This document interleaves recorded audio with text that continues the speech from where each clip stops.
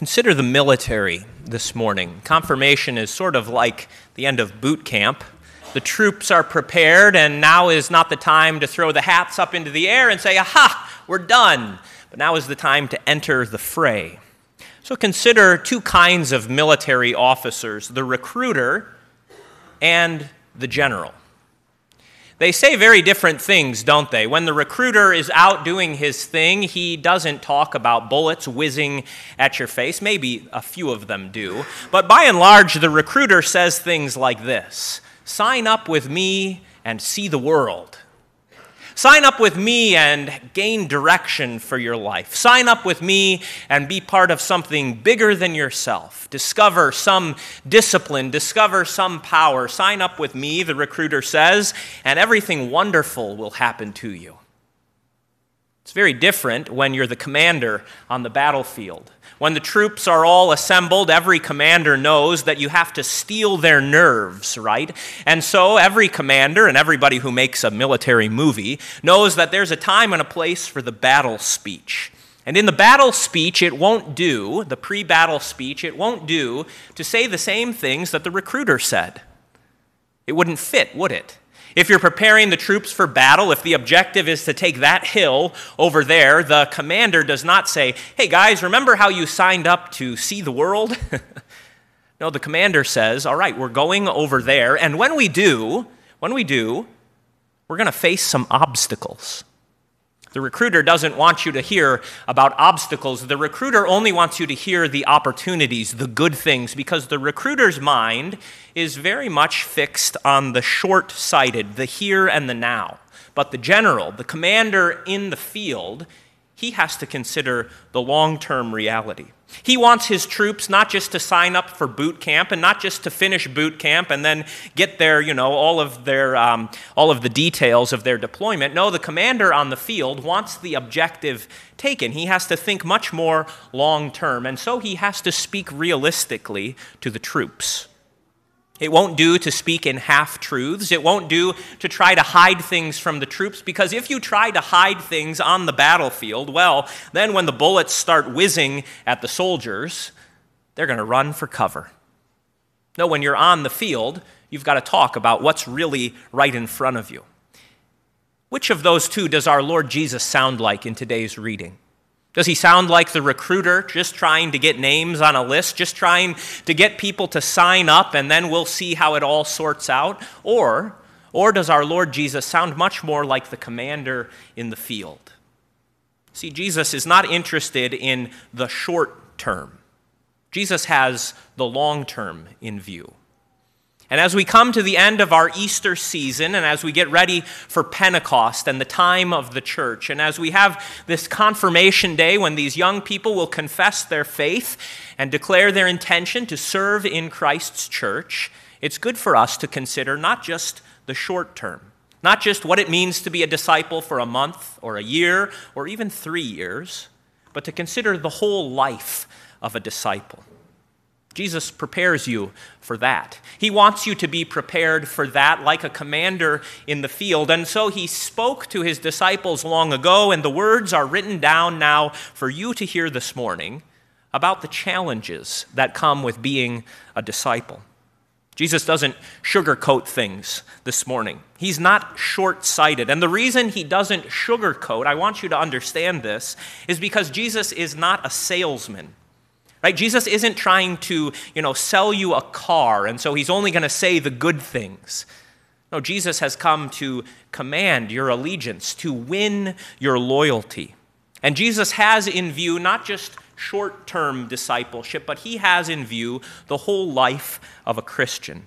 He is not trying to attract temporary disciples and temporary friends. No, he wants faithful warriors who will stick with him through thick and thin. And so he says things like we heard this morning. "These things I have spoken to you so that you don't freak out."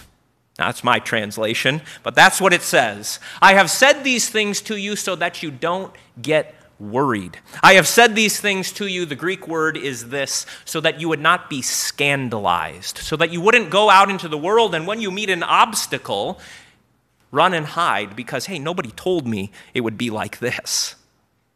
Jesus tells us what to expect. And he says that he wants us to know these things. He wanted his apostles to know, and he wants the church in every age to know what to expect. He says, so that when things happen to you, you can remember that Jesus said so. Now, that almost sounds like the way, sometimes husbands and wives do this. One of them says, I won't say which one, but one of them says, you should really do this. And the other one says, no, I'm going to do it my way. And then it turns out they should have done, what the first one said. And so the other one gets to say those wonderful words, I told you. Jesus isn't, that kind of a person. Jesus isn't saying, hey, remember that I told you, because he wants to win an argument. Jesus isn't keeping tally. He's not keeping track. He doesn't want to demean his disciples. He doesn't want them to remember that Jesus said this would happen just so he can win some kind of points. No, Jesus wants his disciples to remember his words so that when they face opposition, they wouldn't freak out, but instead say, this is what he prepared us for. It's kind of like, again, think of the troops on the battlefield. When the commander says, our objective is to take that hill. And listen, fellas, when we go to take that hill, the enemy is going to come out from over there, and they're going to try to outflank us over here, and they're going to crawl out of that trench right there. I want you to remember these things, Jesus says, so when you face obstacles, you can remember you were always prepared for this. You were always ready for this. What happens if you're not ready for obstacles?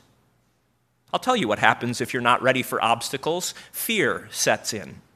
If you're not ready for the obstacles of life, whatever they might be, and here we're not just speaking about specifically Christian things, but if you're not ready for something and you're surprised, fear sets in. And fear does two things to us. It either paralyzes or it causes us to just kind of flail about.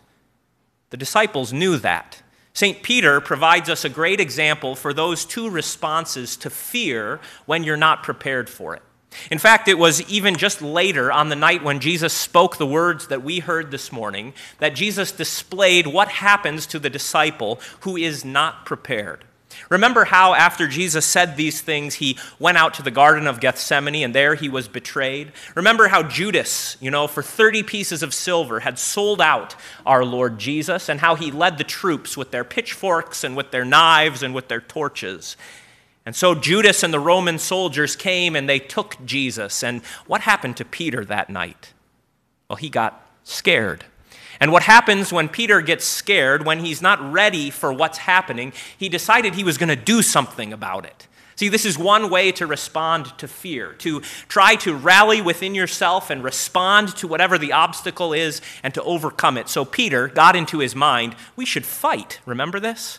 Remember how Peter drew his sword and there was Malchus, the high priest's servant, and Peter said, I'm going to stop all of this from happening. Nobody's going to touch my Jesus. And he took out his sword and he chopped off Malchus's ear. See, that's what happens when you get afraid. You start doing things that on a rational basis you would never do. How can 12 men fight against that whole crowd? And if Peter had been thinking not just on a rational basis, but if he had been thinking on the basis of Jesus' words, he would have remembered that Jesus wasn't trying to get away from all this, that Jesus wasn't trying to fight the crowd, that Jesus wasn't trying to avoid the cross and the passion and the betrayal, but that he willingly handed himself over to it. But see, when you're not prepared and fear sets in, you feel like you got to do something, right? You've got to do anything. The world around us is expert at this. There's a lot of talk about experts in the world today, isn't there? Well, the world around us is an expert in fear and in flailing. Every time there is some crisis, every time there is some danger, what do we hear? We've got to do something, we've got to do something, we've got to do something. And we'll even grant it that hearts are in the right places, right? People don't want to be afraid, but what so often happens is in our rush, in our fever, in our hurry to respond to whatever the fear is, we just do something, anything, gotta act, gotta do something now. And like Peter, we flail around. Oftentimes, we even make things worse. Well, we just didn't have all the information. That's the whole point. When you don't have all the information, when you can't see everything and you act, you end up putting your foot in your mouth. You end up doing things that later you say, boy, I really wasn't in my right mind. I was driven by fear. Or it's opposite. Instead of flailing around, the other response to fear without preparation is paralysis. And Peter displays that too. After he tried to strike the servant's ear in the garden, remember how Jesus was led away and Peter followed, and Jesus was taken and put on trial, and there was Peter in the courtyard warming himself by the fire. You remember these things, don't you? And fear set in because a little girl came and asked him a question, and that's frightening. The question was, hey, aren't you with Jesus? You sure look like a Galilean. You sure sound like a Galilean. You're one of them, aren't you? You're one of those disciples of Jesus. And fear came into Peter's heart because he wasn't ready for that question. And so what did he do? Look up in the window. You see St. Peter right there. You see the rooster, which reminds us how Peter denied our Lord. Peter, the rock, in his fear denied our Lord. He froze up, paralyzed. See what fear does when you're unprepared? It either leads you to strange, erratic behaviors, or it paralyzes. But Jesus has spoken all these things to his disciples then, and they are written down for you today so that you would not be driven through this world by fear, but that you might have confidence, that you might live as soldiers of the Lord Jesus Christ, who are not driven to wild behaviors and are not stuck and paralyzed at every last little thing that the world is paralyzed by, but that you may have confidence as Jesus' disciples. I have said all these things to you, Jesus says, so that you wouldn't freak out, so that you wouldn't be worried and afraid and constantly full of anxiety and wondering what's happening, everything is falling apart, but that you would remember, hey, Jesus told us just what to expect. Nothing strange is happening. Just because the whole world doesn't come crawling to the church, nothing strange is happening. This is the way it's always been. Yes, there will always be those who hear the gospel of Jesus Christ and come running to it. But there will also always be those who oppose the gospel of Jesus Christ. There will always be those who scoff at the name of Jesus, who belittle Christianity, who look at the things that you love, that you value, that you confess and sing about, and they'll spit on it and say, what good is that? Don't be surprised when these things happen to you. It's just like Jesus said. And what he said actually happened. See, when the apostles went out into the world, these very things happened. They got kicked out of the synagogues, they got chased through the streets, they got stoned, they got put in prison, and some of them, most of them, you can look around at the windows here and see the instruments of torture. They were killed for their faith in Christ. They were killed for their witness. But as that happened, they never freaked out. They weren't like us. They weren't driven by fear, for they remembered the words of their Lord Jesus. And Jesus has spoken those things then, and they are written down for you now so that you might have some share, so that you might have some participation, so that you might have some share in their confidence and their boldness. Because here's the thing, the world needs a messenger of peace. The world needs the church and its witness, because if the world does not hear the witness of Jesus Christ, it will only hear the messengers of fear, the messengers of crisis, the messengers of we have to do something now, and the messengers who say, actually, everything is just getting worse and worse and worse. But Jesus has spoken these things so that you might be messengers of the gospel. Here's how he put it. When the Helper comes, when the Holy Spirit comes, he will bear witness about me, and so will you. See, here compressed wonderfully into one little sentence, Jesus tells us the whole work of the Holy Spirit, that the Spirit will come and he will tell you not about fear and anxiety and worry and sirens. See, I timed it just perfectly this morning.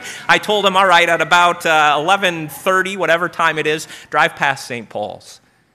Jesus wants there to be another noise in the world. Not the noise of fear, not the noise that drives you to say, what should we do? Should we flail about or should we stand here paralyzed? Jesus wants the world to hear about him, because only in him, Only in his cross, only in his work of redemption can there be true and lasting peace. That's what the Spirit speaks about. That's what the apostles testified to, and that is the message that the church must confess in our life and in our actions. Because if the world won't hear that from us, they surely won't hear it from the experts all around us. The experts all around us want to drive the world by fear because fear is easy to control, right? But Jesus Christ wants the message of his love, perfect love, which casts out fear. He wants that message to go out into the world. And where that message comes, where the forgiveness of sins in Jesus Christ comes, where the hope of the resurrection comes, then instead of fear and anxiety and worry and freaking out, then there can be peace. Then there can be hope. Then there can be something built. Actions that have meaning, actions that have purpose, not the wild flailing about of St. Peter chopping off Malchus's ear, and not the paralysis of not knowing what to say or what to do. But something can actually be built in this world. For what is built on the foundation of Jesus Christ, what has begun to be built in these young people's lives today, is the thing that will endure all the freakouts, all the crises, all the failures, all the worries and anxieties of this world. So remember the words of your Lord Jesus, how he spoke plainly and openly, how he didn't hide anything from his disciples, but how he told them just what to expect. So that when it happened, they could remember, hey, Jesus told us about this. We don't have to worry. We don't have to be afraid. And they can remember the other words of Jesus. How he spoke and said to them, take and eat my body given for you. Take and drink my blood shed for you. Surely I am with you always to the end of the age. How he spoke and commanded them to go out, to not be afraid. How he spoke and commanded that they should proclaim the gospel to every creature. How he promised that whoever believes and is baptized shall indeed be saved.